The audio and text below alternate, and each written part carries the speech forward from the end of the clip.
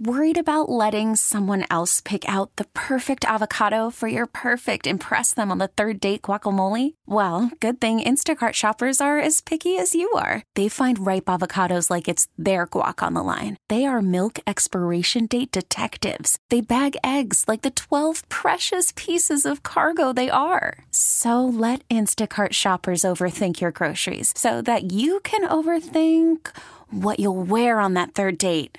Download the Instacart app to get free delivery on your first 3 orders while supplies last. Minimum $10 per order. Additional terms apply. This episode is brought to you by Progressive Insurance. Whether you love true crime or comedy, celebrity interviews or news, you call the shots on what's in your podcast queue. And guess what?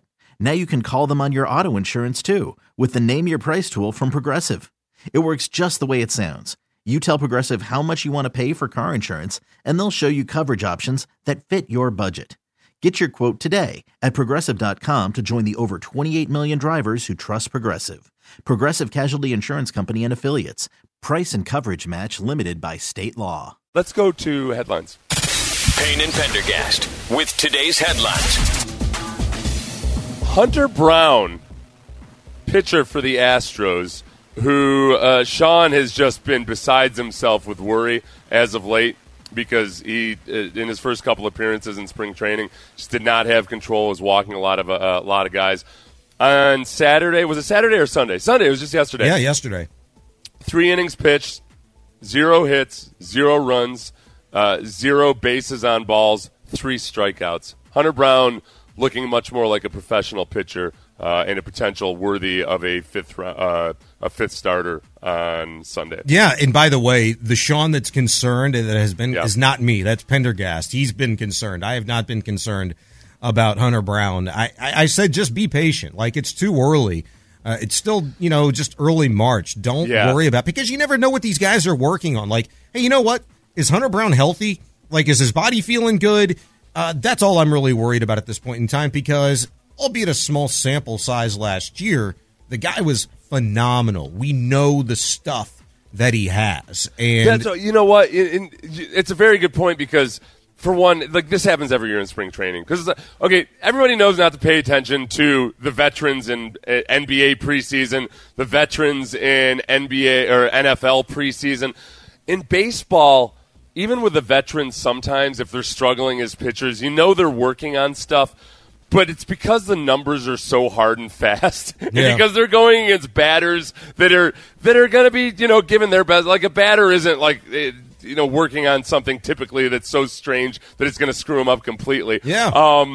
That I can see why it seeps in, but you're right. You can't think of Hunter Brown obviously as a true veteran, but he is still working on the little things that guys work on in spring training. I just get nervous because until you kind of earn that leeway, you don't know for sure. Oh yeah, and he hadn't earned that leeway. Yeah. But I mean, from a baseball standpoint, I mean, we're consumed for 162 games with statistics. In the postseason, we're consuming ourselves with statistics. And in the offseason, you're analyzing these guys, thinking about, like, oh man, projecting what this young guy could do, or that or the other player could do. In spring training, you're asked to just turn that off, and it doesn't happen. So I get why people are concerned. I also think a lot of the concern is innate. Any offseason in which you lose one of the best players in all of baseball, like the Astros did this year, now that they don't have Justin Verlander in the uniform anymore, he's with the New York Mets. Like, there's that added concern, because it's compounded by the fact that, hey, Lance McCullers, didn't even get 2 hours into spring training before he aggravated a forearm issue. And so the watch, is on with Lance, and Hunter Brown has a horrible, first outing or two in spring. So the watch is on with him. And so it's just, it's the same thing. It's a vicious cycle. It repeats itself almost every spring. I'm not concerned about it. I'm more encouraged because I want to see the buildup. And so it's good to see Brown starting maybe to put things together. So I'm looking forward to his next outing. Right, yeah. And then, the other thing that happens in spring training is you start to judge starting pitchers the way you do relievers, which is like one bad inning for bad inning for a reliever, and all of a sudden the guy's a bum because they don't have any other way to make up for it until they go another few outings. Likewise with starting pitchers in spring training, you see them for 2 innings, and oh my gosh, they were bad for 2 innings. This must be the end of the world. The other good news on the Astros front. There's actually a couple good items. All of these are revolving around pitching. Lance McCullers resumed a throwing program on Saturday, nearly a month after straining a muscle in his arm. He still won't be ready for spring training or for the opening day, but at the very least, there's progress there. The other thing is we head over to the World Baseball Classic. One scary moment. This happened this weekend when Hector Neris basically looked like he tried to murder Jose Altuve. Altuve hit the dirt and was laying on his back and having fun with it. Like Altuve's having a good time over there. But then they go back to Neris, and I don't know, maybe I missed it, but Neris was not having any fun with it at all. Neris was laser focused, had an angry look on his face. I don't know. I got a little bit nervous about. Either Neris, does he have some secret vendetta against Jose Altuve? Does he secretly hate him? Altuve was having a blast with it. He wasn't having any issues at all. Neris should be having all the fun in the world, too, because he just got paid this offseason. So at his age, by the way, that pitch was right between the hands and the face of Altuve. And my favorite reaction amongst anybody was Dusty Baker. When he was asked about the instance, did he watch it, did he see it? And he was like, yeah, I watched it. And he was like, oh, my Lord. But I ended up, the TV was watching me, alluding that he had fallen asleep. But he was freaking out for a second, too, watching the Neris and Altuve battle. So the other interesting thing that happened in the World Baseball Classic, or one of the interesting things, involved Luis Garcia and Jeremy Pena. Pena arrived at the plate, I'm reading this from the Chronicle, with 2 runners on base in a 2-run game, eyeing the type of swing that had made him famous a few short months earlier during Houston's championship run. He could not deliver. Garcia struck out his Astros teammate with 4 pitches in an at-bat bookended by swinging strikes on sliders, which I guess if we're going to be concerned about anything, let's be a little bit concerned about the slider rearing its ugly head against Pena again. And basically, Garcia, somebody asked him if was the plan to attack Pena with sliders, and Garcia laughed, and I was totally going to attack him with sliders. Of course. But then Garcia was really good after that. 6 consecutive batters retired across the next 2 innings. Had an impressive 3 strikeouts, 6th inning. In total, he threw 56 pitches, 12 whiffs on 26 swings. So Garcia, who I was wringing my hands over because of the change in his windup, because of them enforcing the rules more strictly. People get confused. This wasn't actually a pitch clock issue, but it was part of them enforcing all of the rules more strictly now because of the pitch clock. It was a balk issue. Well, it's an illegal. If he were to use his old windup, it wouldn't be called a balk. It would be called an illegal pitch because he doesn't do it. A balk is with runners on base. Mm-hmm. So regardless, they're just being more. And he's been awesome since he had to change it. If anything, and people have made this argument that the less motion, the better. Generally, the more motion you have in anything, either your swing, your windup, anything, there's more things that can screw up. So, in having some simplicity there, maybe it ends up being better for him. I don't know how long he's been doing that, but it's probably been for a while. And I always worry about changing a player's, habit at the plate or on the mound. It's their rhythm. It's kind of what they're doing. That's that mechanism that just kind of gets them ready. But, what you noticed with Garcia is that he's just kept that last motion, and then he pitches. So it's almost like he's kind of done this thing in his mind where it's like, okay, that's my reset. That's my start or whatever. And so it's worked out. I mean, the guys looked really, really good this spring. I think when he pitches out of the stretch, he doesn't do that, obviously. And that was the biggest thing that made me confident about it was, all right, he's fine out of the stretch, so – To reduce all of that motion. It might be something he really likes, but it's not a complete necessity. And it might end up, ultimately being the silver lining that, hey, he doesn't have to worry about it at all. Mm-hmm. Oh, the other thing about Altuve, though, too, is watching him in his first at-bat at the World Baseball Classic, he was taking a sweet time. There was no he's not trying to speed up his process for the pitch clock, and get it grooved in. That part makes me a little bit nervous about the fact that he's just going to come back from the World Baseball Classic and have to get back into looking kind of uncomfortable and hurriedly adjust his wrist straps and then get back up to plate. I told you this the other day. I felt like it was foolish for guys not to be able to work, not working on things in the WBC that they should. Altuve particularly, Garcia, another guy. I mean, there's a lot of examples, but... Oh, real quick, sorry, I got to get this out. You're listening to KILT and KILT HD2 in Odyssey Station. Go ahead, Sean. I was just going to say, I feel like it was the last World Baseball Classic. There was a really good quote from Yadier Molina. And Molina was asked about the importance of the WBC, and he was like, you know what? Winning this is more important or more meaningful than winning a World Series. And a lot of people were like, whoa, kind of taken back by that. And, you hear it made its circulation again, ahead of the WBC starting this year. But I thought about that in relation to what you just said about Altuve, and it's like, you know what? I'm going to work on that later. Like, this is really important to me, and I'm going to do whatever I have to do that makes me feel the most comfortable to do this now. I can work on that later.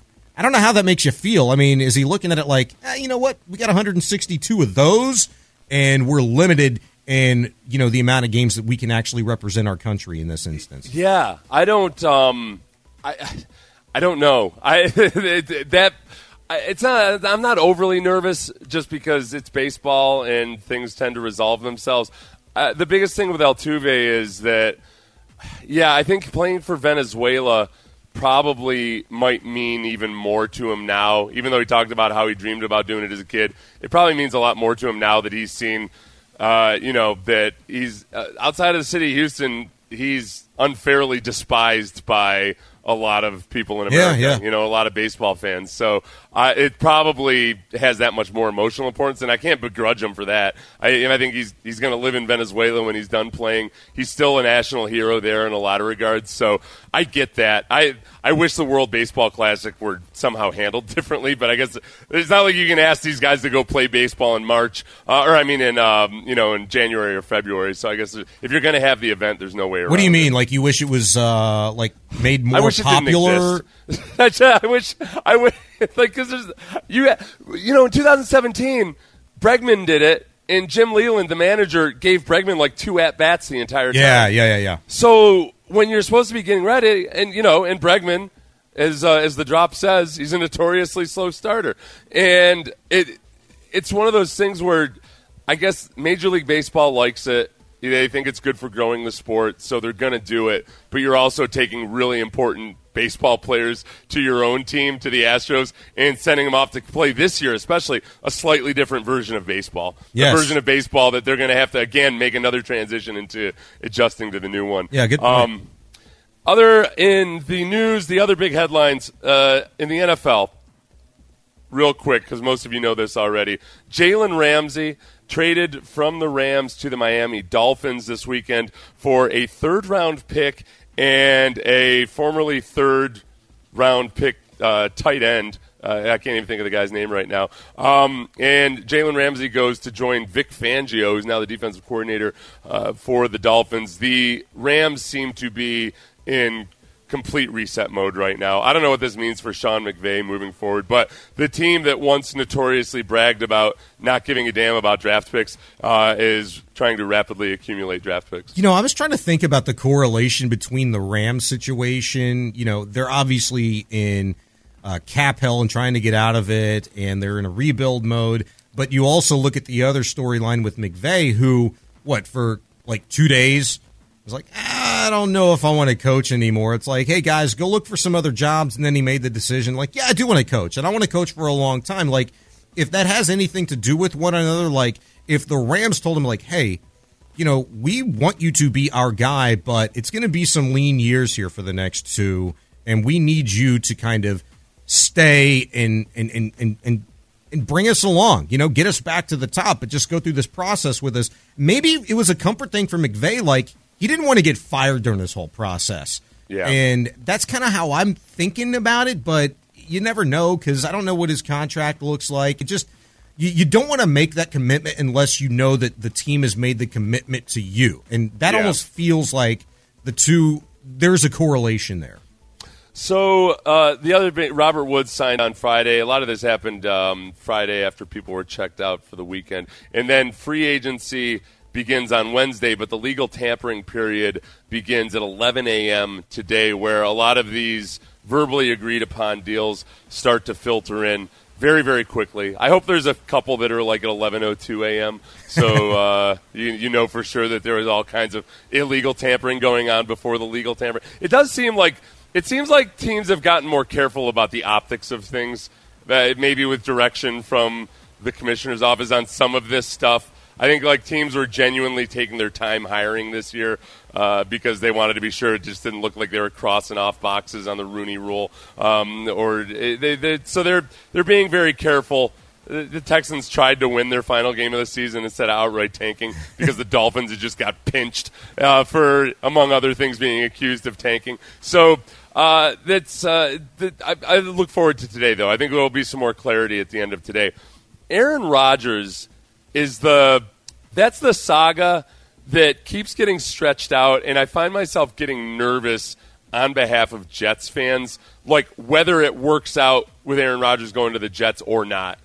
This is Aaron Rodgers talking to Brandon Marshall on I Am Athlete. It looks like Brandon Marshall caught up with Aaron Rodgers after some kind of a flag football game or something that Aaron Rodgers was coaching. This is just because this has been a lot of what Aaron Rodgers has been talking about. This is him talking about the benefits of plant medicine, which is ayahuasca and various other probably psychedelics that Aaron Rodgers has been taking over the last few years and advocating. That's how they start off catching up. And I just really was introspective years ago about how I want to show up in the world. And I did a number of different things. But plant medicine has allowed me to open up some of those dimensions in myself that make me feel more present, more love for myself, more love for my people, my teammates. Yeah, so part, like I feel like we have to frame that there because, Sean, I don't know if you know about my philosophy about quarterbacks. It's that they should lack perspective on life. Same thing with head coaches. I don't want them to have too much perspective on life. In some rare situations it works out, but I want them to have an unrealistically high importance attached to succeeding extremely at football. And I think Aaron Rodgers has gone through a transformation in the last few years where I think it's been awesome for him personally. But I worry that sometimes, like when he goes on at length about how important it is to have like guys like Mercedes Lewis or Randall Cobb, people that he loves around him playing football. Like, what does that mean for him being cool with going to the Jets? Are the Jets going to trade for Aaron Rodgers and Randall Cobb and Mercedes Lewis and all these other guys? And not to mention that maybe because he's talking about love all the time, which is awesome. Except I don't know if that's the best thing for the New York Jets right now. When you talk about all of the things that Rodgers does, like, there's another clip where he's discussing, like, not hearing the outside noise, not letting it affect him. If you're talking about that means it used to affect you. Or it still does, and you're just trying to sell the fact that it doesn't anymore because you don't want to hear any more noise. Like, if you're talking about all these things, that means at one point in time, at the very least, you used to be affected by it. And, we know the backstory with Aaron Rodgers in regards to his family issues, the problems that he's had with his significant other over the years. There have been a few of those. And then, obviously, like his relationship with the Green Bay Packers. Yeah. Like, all of these things have been issues. And if he felt like I need to smoke plants and I need to go to darkness retreats to like figure all this stuff out and go to all these extremes, at one point in time, dude, he was in a really, really bad place. And playing awesome football. That's where I don't look at Larry Bird, Michael Jordan, awful home lives. You can't. It's just it comes with the territory. Do you want greatness or do you want to be happy in the few remaining years you have on this earth? At what stage, though? I mean, you're talking about Aaron Rodgers at what? How old is Aaron now? Like 39? He's going to be 40 this year. He's going to be 40. Like, Well, yeah, but because you're saying something, though, like he used to be that way. Presumably, though, because I'm saying this half tongue in cheek about the perspective thing. like, presumably, okay, let's play the clip where he talks about caring what people think, because I think he actually sounded pretty philosophical about this. I think we all really care about how we're viewed. So it's not that we don't care about what people say, it's which people. Right. Which people do I really care about what they say? It's the people in my inner circle. It's the people I love and care about. Those opinions I really, really care about. And the other ones, they honestly don't really matter because they have nothing to do with me. And I'm at peace about that, and the rest is just noise. So I think he kind of nods to it earlier, too, that I think, in the past it really did bother him, and that it's a constant process of trying to make it so it doesn't bother you, but that's hard to do. But I do feel the last couple years, he was that super annoying new convert, that feels a sense of superiority. I was reading about some of I've read a lot about some of what Aaron Rodgers is doing, and one thing with like psychedelic experiences, one of the things they always talk about is ego death, like basically killing your sense of self so that you feel one with everything else, and that you can kind of obliterate that ego or that sense of self in a good way. But what happens sometimes, just like sometimes when people are newly saved in religion, what happens sometimes with psychedelics is that you basically obliterate your ego to the point where it vastly inflates your ego. Like because then you feel superior to everybody. And for the last couple of years, Aaron Rodgers was acting like he was superior to everybody. Yes. He might be at that point now where he's like, I get it. Like, it's everything. You just got to take it as it comes, and I'll be all right with it. But again, I don't. Point. Yeah. So, but this is Brandon Marshall pressed him for an answer on where he was going to go, if he was going to go to New York, and when it was going to happen. This is ultimately how Aaron Rodgers responded. Stay tuned. Stay tuned? How long we got to wait? Well, I think it won't be long. There's a time limit for all this. Can I break the news? Especially if it's the Jets, because I feel like I'm an all-time Jet. That's fair, right? The Jet can break the news. You're an all-time Jet? Yeah, how many years were you there? Check the numbers. Yeah, that's what brought me back around on Aaron Rodgers. That's when Brandon Marshall described himself as an all-time Jet, and Rodgers was like, "You're an all-time Jet." That's making headlines somewhere else, I'm sure. Yeah. I bet people in New York are. I'll have to check the numbers and see exactly where he is, because he was in. Brandon Marshall was with the Jets for 2 seasons, I think. You're not allowed to be all-time anywhere. Now, one thing that Aaron Rodgers did say there, it was interesting. Brandon Marshall had said that, hey, you could be an all-time Jet.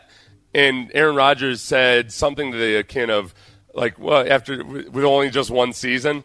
So, like, he might be thinking of it that way, that, like, okay, I've got one more year left in me. I'll go and see what happens with the New York Jets, and that'll be it.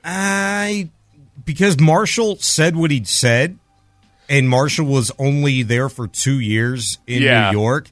Yeah. I think that was maybe more of a nod to, like, well, if what if it's only one season? Yeah, I can be an all-time Jet too for just 1 year. Yeah.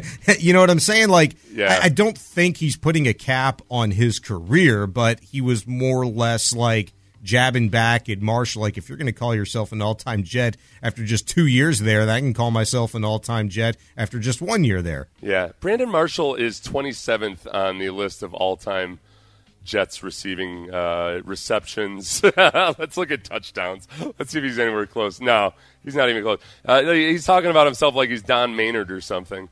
Well, that 1 year, his first year in New York in 2015, he led the league in touchdowns with 14. So all-time. Oh, so he had one extremely prolific year, yeah. And then one off year. So, you know what?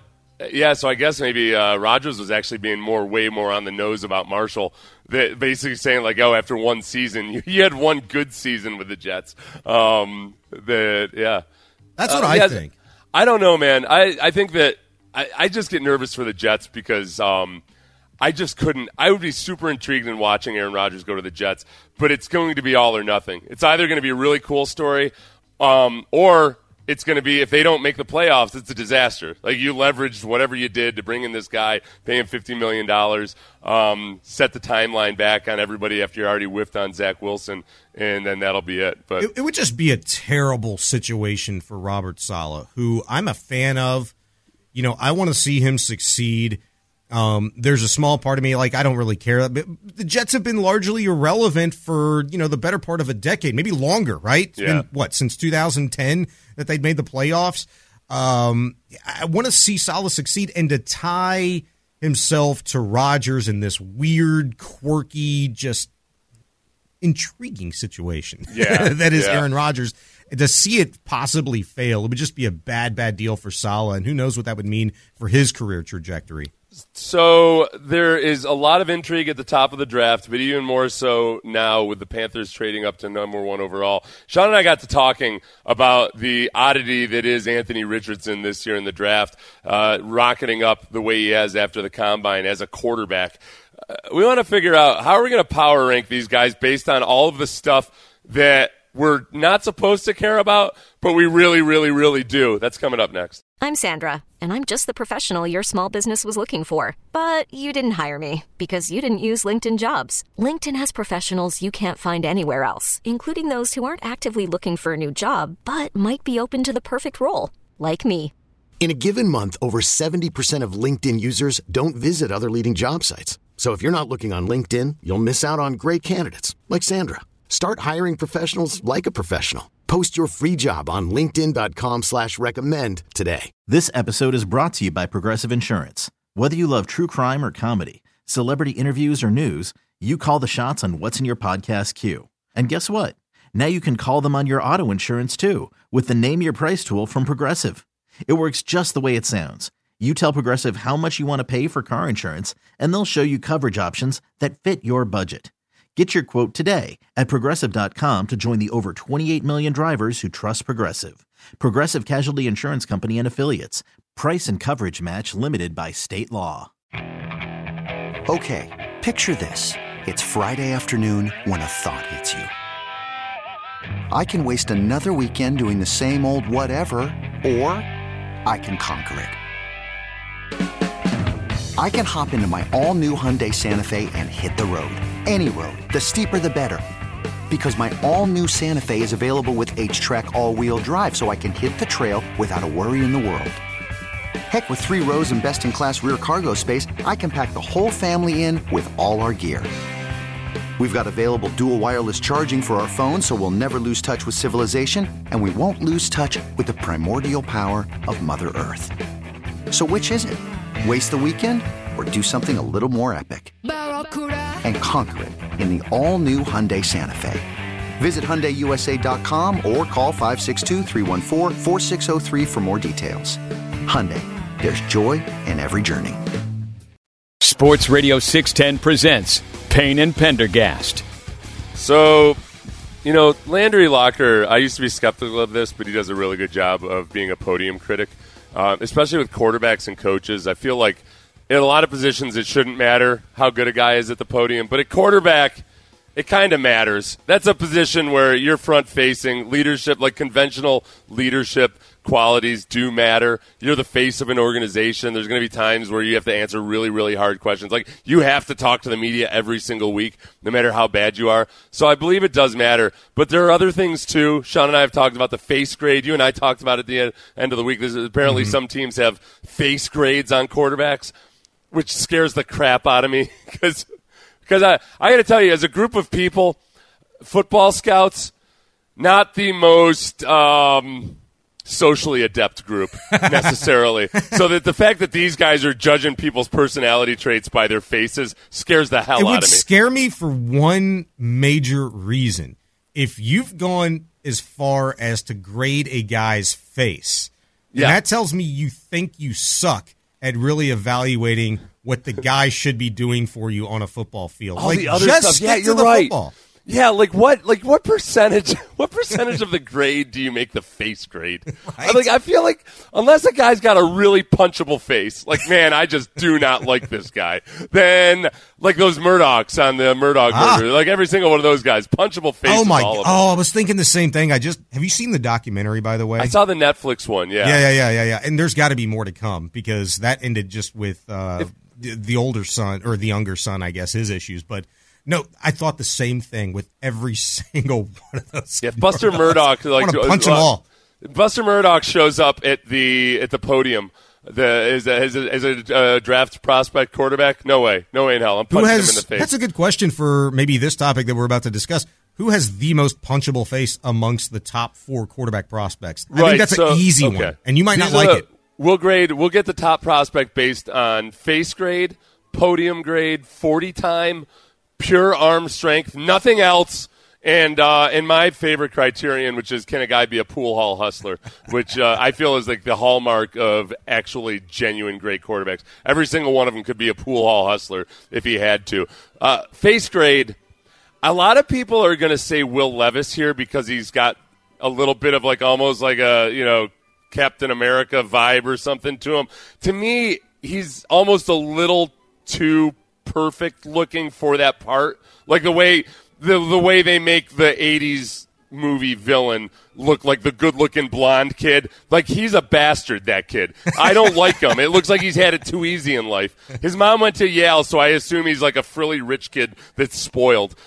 I've got no basis for that. That's not fair, but I still don't like it. For face grade, I go with Bryce Young at the top just because he looks like just the most mature, almost fatherly type of guy out of the 4. I can't disagree with anything you just said there. In terms of face grade, I'll do you one better. C.J. Stroud has the most punchable face amongst the 4. Yeah, he's very low on the face grade. Yeah, that's easy. That's almost unanimous. Yeah, and he might be one of the lowest just outside of the quarterbacks, like amongst all top prospects. Like, you may just want to punch him because he just looks like a sourpuss most of the time. I don't know if it's to me, it's not a sourpuss. He just looks worried. Like, it doesn't command confidence to me. He looks terrified all the time. Yeah. That's big kids. Like, the face that you carry when you're in conversation and everything, you got to be careful. Like, I have this, like, wrinkle, Sean, on my brow that a lot of times makes it look like I'm angry as hell. Same. I got the same thing. You see this vein popping out of my head right now? And I got this scar on my brow. I look pissed off all the time. Whole time. Yeah. So you got to be really, like, I'm extra. If I'm listening to somebody, I try to, without looking crazy, I try to, have my eyes open and smile a lot and everything. Okay, podium grade from the Combine. How did these guys fare, and how do you feel about them? I'll let you go first. I absolutely despised C.J. Stroud's Q&A sessions. Like, He's not faring well in this. Okay. No, and I hate it because that might be who the Texans, were kind of left with, or who they want ultimately. You don't know. Like, if you believe, Vegas and, all these reports, it's who the Panthers want, and I would love that. Please, Panthers, take C.J. Stroud and leave us Bryce Young. Please. I think I'm most sold on Anthony Richardson's Q&A. And I told you this earlier. I think out of the 4, Young, Stroud, Levis, Richardson was the one guy that stood head and shoulders above the rest in regards to him just being himself. He said, I'm going to show up. I'm going to show out. I know I'm a beast, and I'm just going to let it fly. And he did. He was awesome. And that's what came through in all of his interviews, that it wasn't robotic. It didn't sound planned. It didn't sound rehearsed. It just said, hey, this is who I am. Take it or leave it. That's where this will be the one, I think maybe the only one that you and I are split on. The thing that concerned me about him at the podium, if it was just one instance, it wouldn't have bothered me too much. I would have figured, like, okay, I'm being hypercritical. There are a few instances there where I feel like he betrayed his actual thoughts on something or his feelings about something. One was when he said, I can't catch every ball, which, that's what, like, Giselle famously said after the Tom Brady Super Bowl loss, where you hear it and you're like, well, okay, lady, just back off a little bit. It's not really the right attitude we look for in American football. Like, all right, you're a little Giselle-like there if you're blaming your receivers, at least publicly. And he backed that off. The other was, he said that some people say that I'm inaccurate. I'm like, no, you're inaccurate. You got to work on it. And he dialed that back. And then the third thing, too, was he almost expressed a little skepticism about the need for him to learn how to throw with more touch. So I worry if a guy doesn't recognize and understand the improvement he needs to make, including if you are already considered awesome. Like if Bryce Young got up there and was like, well, people say that I need to work on this, but I'm not sure I really buy it. Like, I don't know, man. Like the great ones are always working to improve this stuff. So that's where I would say for me, even though it was boring, I would still put Bryce Young at the top of the podium grade. You would put Anthony Richardson. Yeah, I'd put, you bring up really good points. Just the only two that I think you could kind of excuse away is like the touch, the finesse type, throws that he kind of pushed back on, and the accuracy or him being inaccurate. I think that's maybe where he battled with himself in those few milliseconds where he was like, you know what, like here's the textbook answer, but here's how I really feel, and he kind of got caught in between. Like I didn't really understand, like I can't catch every ball kind of thing. Yeah, and to be honest with you, I didn't even hear that part, so I can't really. I can't offer an excuse to him there, but I mean, I wouldn't argue with you on Bryce Young. Bryce is the most put together, top to bottom. Right, but it's also boring. Like it doesn't necessarily show any charisma, but what are you going to do? Okay, this next one's easy because I just wrote 40 time. Because 40 time, all these scouts will tell you, like, well, we don't even care about 40 time. And then behind the scenes, like, oh my God, the 40 time. Let's just look at it. If it's extreme, they look at it. I think if we were to expand that out to just physical traits in general, like athletic traits, not the actual arm talent or anything, but athletic traits, Richardson's head and shoulders above these guys, including over Will Levis, who's a really good athlete. If you were, you can tell me, like, what is it about the 40 time specifically, that should intrigue? Not does intrigue. Everybody looks at the time, everybody looks how fast, but what should intrigue us? What should be the most important thing about the 40? For Anthony Richardson, what I would say is the fact that he actually didn't even run a technically sound 40. You look at a lot of these guys, like Davis Mills supposedly ran a 4.5 something, and then you watch him play football, and you're like, okay, whatever. Like he's not a 4.5 guy. It means but nothing. These guys, they take so much. They're getting so much instruction from track coaches that. Like you can shave multiple tenths of a second off your 40 by running like a sprinter, by doing all the things they do, by having a super efficient start, by having an efficient stride, counting exactly how many strides you take during the 40 and getting it down to just a science. But it doesn't necessarily mean that that's how fast you are. With Richardson, he kind of like ran an elliptical path. He didn't same thing with the safety. Kyle Hamilton was the same weight last year. He ran a bad 40, but you watched it and you're like, oh, wow, he ran like a bad 40. Like he ran diagonally, like all these things. So when you see that, with Hamilton, it was a little bit of an excuse for why he didn't run a good 40. With Richardson, what I would say is, all right, he ran a faster 40 than CeeDee Lamb, a 4.44, but it actually probably could have been faster than that. He's just that raw. Yeah. So that kind of shows just how athletic and explosive he is. And then a lot of the other combine numbers were above and beyond anything we've seen from quarterbacks. Fastest 40 since highest vertical since Matt Jones, who of course wasn't even a quarterback in the NFL, which actually makes me a little bit nervous. Don't link him to Matt Jones. I wonder if the vertical, the broad jump, and the 40. If really, at the end of the day, those are all kind of looked at in conjunction together to kind of determine like an athlete's explosiveness and like a judgment on their effort level and just how much time and work they're going to put into being great, being the best at those particular events. Like if scouts are really looking at those instead of just really the cold hard numbers and what we all talk about. Yeah, well, make sense? For one, it makes total sense. I think for one, like the 40 time is the one it's kind of like a bench press. Like, like it doesn't really matter, but because it's become the common lingo, and like when I say scouts talk about it, it's almost like gushing about somebody's bench press. It's impressive, but it doesn't mean that they're strong on the field. It's just one thing. And because it's the common currency, it's easier to talk about. So they know intellectually that the 40 time matters a lot less than the vertical, than the broad jump, than the 3-cone, all those things. And yet it's the classic meathead, like, what's your bench, bro? Like it just, that's because we're dumb humans. There's that part of it. But then as far as all the other the other physical tests, like heavier than Hassan Reddick, bigger hands than DeAndre Hopkins, vertical higher than Devontae Adams, broad jump longer than Odell Beckham Jr. He's freakishly good. I think the thing with Anthony Richardson is, like, here, I'm surprised nobody's saying it, but I think everybody's terrified of getting Bill Polian, which is what Bill Polian famously said. Hey, if Lamar Jackson doesn't work out as a quarterback, he could be a wide receiver. To which, like, it was kind of really discounting what he had already accomplished as a quarterback. Yeah. Anthony Richardson hasn't accomplished nearly what Lamar Jackson did as a quarterback.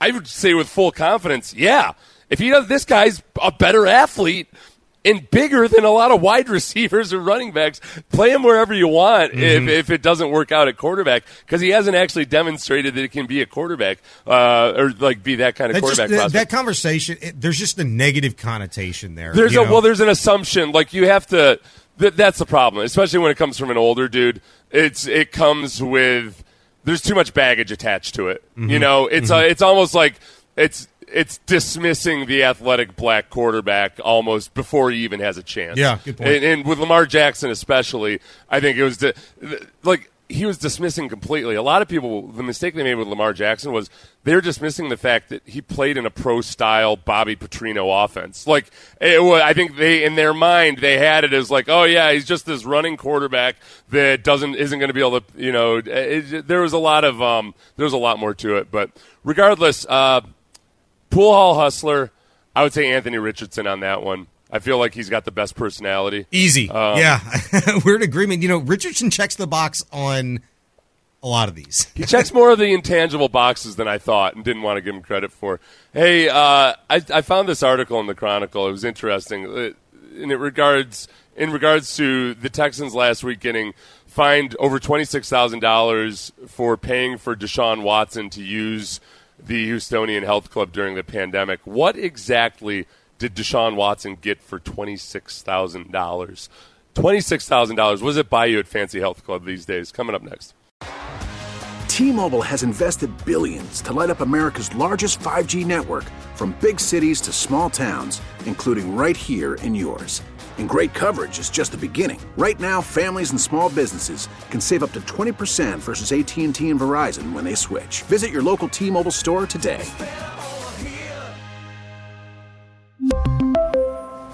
Plan savings with 3 lines of T-Mobile Essentials versus comparable available plans. Plan features and taxes and fees may vary.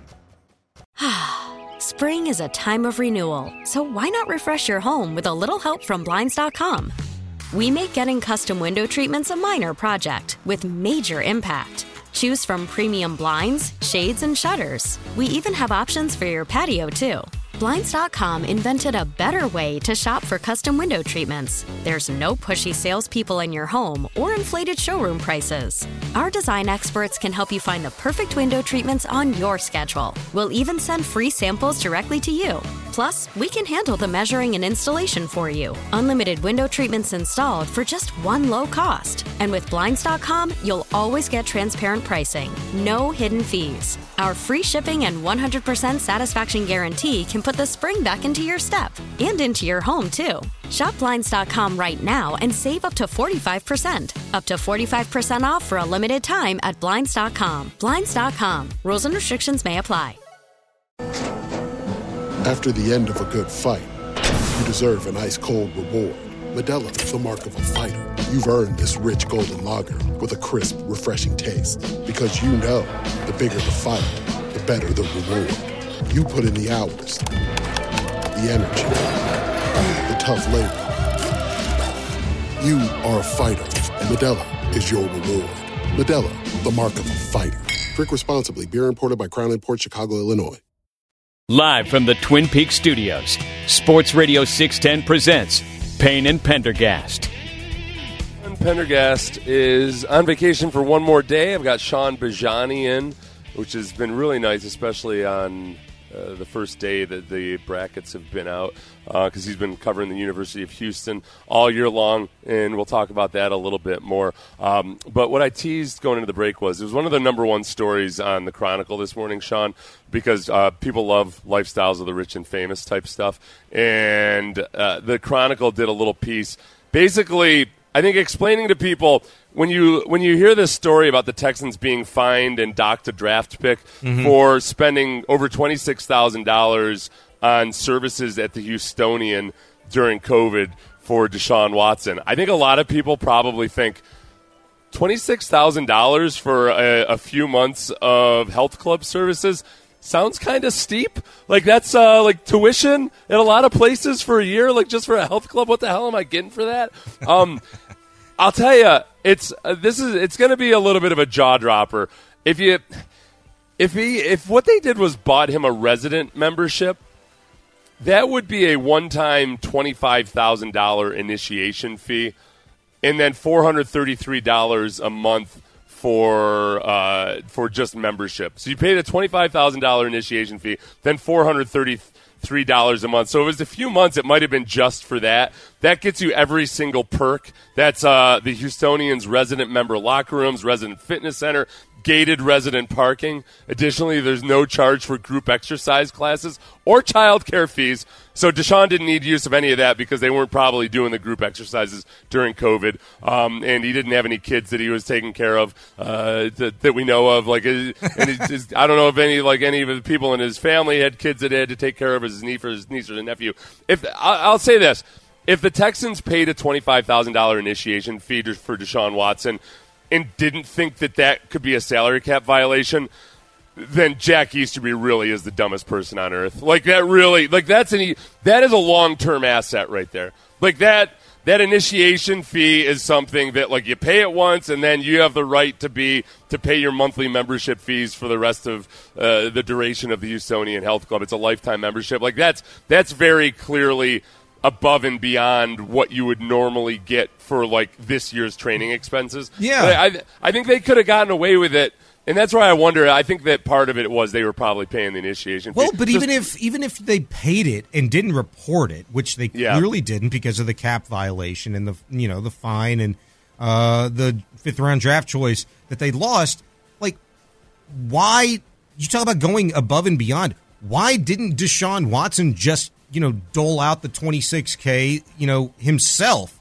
and train elsewhere? Like, what was the big deal there? You wonder exactly how it came about, because this was before he signed his huge contract. So was this Jack Easterby feeling like, hey, this is an olive branch or whatever, something we'll do for Deshaun that shows good faith and that we care about him, all of that. The other possible way that it could have gone, I like that first option just because, for one, Easterby might have been thinking like, yeah, we'll tie him here for life. With this membership, he'll feel like a real part of the city of Houston. I think the more likely situation is that they paid the junior fee, which was for people between 21 and 34. You can get a young adult membership, which is a $7,500 initiation fee, and then $200 a month or $2,400 a year for a membership. That's not much. Which no discount at all for playing for the year. That is, you get all the perks of the associate membership, where you get smaller discounts on food and spa experiences than the resident member, but you've got to pay your full initiation fee by your 35th birthday. So that would make sense. Deshaun obviously didn't need the child care or anything, and I bet they were offering some pretty good discounts during COVID. I guess if they paid for that full-time or the one-time initiation fee, that's like obviously a salary cap violation. Apart from that, if you're wondering what the Houstonian is, if you're new to Houston, it's 27 acres, like right in the heart of Galleria. I mean, just north of it a little bit, but it's like a little urban oasis. Yeah, it's kind of, you go to the Houstonian and it feels like you're on vacation in the country somewhere until you step outside the gates of this little oasis. It's 27 acres north of the Galleria area. There's condominiums. There's a high-rise there. They just debuted $70 million worth of renovations. You get a fully equipped fitness floor with over 300 pieces of equipment. There's a full-size Olympic pool. There's a lot of really, really nice stuff. And they also have massage services. It's the exclusivity of it, but it's also like the privacy in which, is pretty readily available to almost anybody. Like, I had the,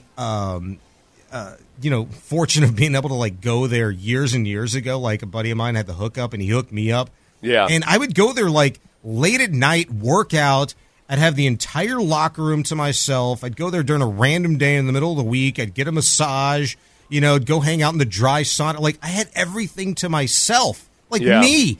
And just what imagine. What time was that? What time would you get that at? Like late at night? Like what time is it empty? I always figured it was, I'd probably go like around 9:30, 10 o'clock, something like that. It's a huge gym. Like it's a huge workout area. I mean, it's not as like it's. I don't know square footage wise, but as far as just having a lot of really nice equipment and facilities and everything, it's really big, a lot bigger than most country club type facilities. So you kind of get the benefit of a country club feel, I guess. I've always felt like I was a member there for a while when I was a player, and I just kind of felt like an imposter. I don't know. I just never feel like I fit in country clubs. I feel like I feel like Rodney Dangerfield, but without the confidence. I'm kind of with you. Like you have that sense of like, I don't really belong here. And that was the beautiful part about being able to like enjoy all of that and have nobody be around. And so I was like that much like less awkward, right? It feels like I don't like the fancy folk. I don't know. I'm just not. I'm not on the same wavelength or something. So. I was also just some young schmuck with like a part-time radio job, and then I'm like. In the same locker room working out next to like this guy that's probably worth $1 billion. It's just it's a weird feeling. Well, it's also, I mean, there are a lot of hotel guests there and people that are there for, conventions and everything.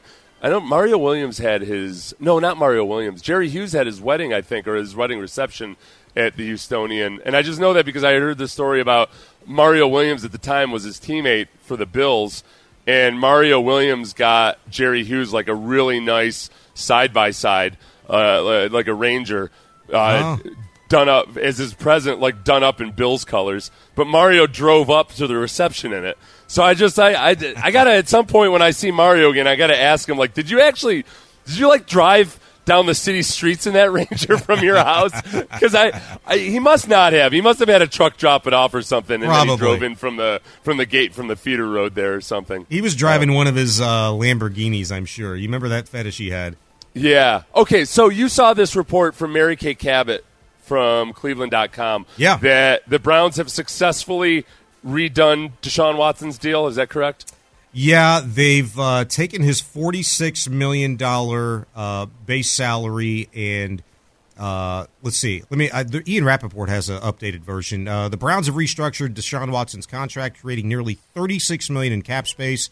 That, according to a source, the cap conversion gives plenty of room for Cleveland to work in free agency. Pendergast just tweeted about 45 minutes ago on top of that saying that his cap hit is likely going to be in the $60 million range from 24 to 26. 2024 to 2026. Wait, what was the last figure? $60 million. Oh, my gosh. That's the cap hit. That's crazy. Well, that's what, and honestly, this is what the big danger in trading for Deshaun Watson was always going to be, that you were trading for the right to eventually become the 2020 Houston Texans, where you've got a quarterback on a huge deal, but then no draft picks in the foreseeable future, and a lot of, and having to make hard decisions. Now, the Texans botched it because they were in a situation where they had to make hard decisions, but then they actually overpaid for some other guys like David Johnson. I think at that point, I love Whitney Merciless, but at that point, they overpaid on the contract that they probably should have given him. The center is not even in the league anymore. Like all those things, they just they botched that part of it. The Browns are in a precarious situation now where they're going to have to manage this quarterback that they keep kicking money up into the future. And look, the Saints did that forever. They're paying for it now, but they were also really, really good at it. Like Mickey Loomis was really smart about it. I just can't go there yet with the Browns and say that, oh yeah, they're going to be they'll learn how to sail these murky waters, no problem. It's but it also kind of comes down to the individuals that you're working with, right? I mean, the agencies that are representing these players, are they willing to kind of do these deals like that? That has to work out so perfectly. Yeah. I'm sure Mulligan will do him a solid. I'm sure it'll be no big deal. Yeah, I mean, maybe so. That's a big part of it. Like it wouldn't surprise me at all if Deshaun somehow forces his way out within 2 years.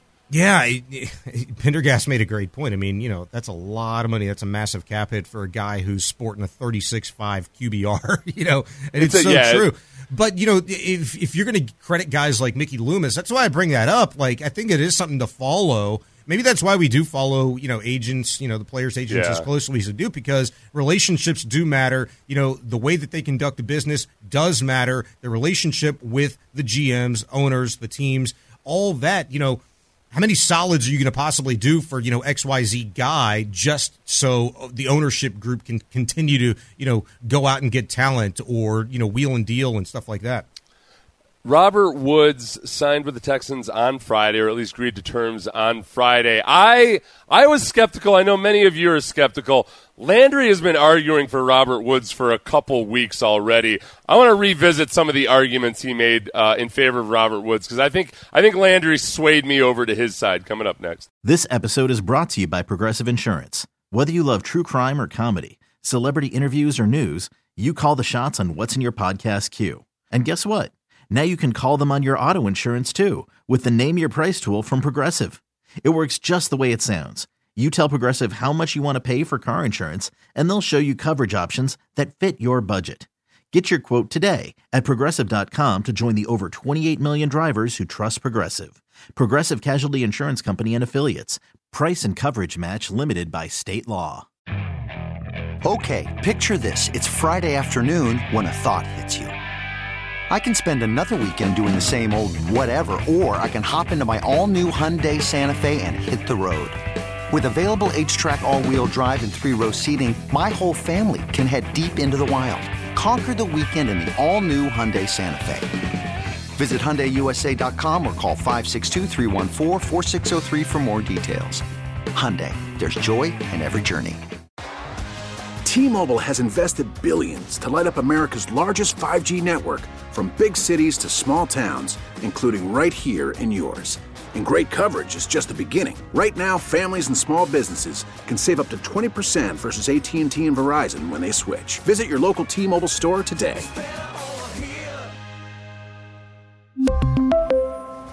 Plan savings with 3 lines of T-Mobile Essentials versus comparable available plans. Plan features and taxes and fees may vary.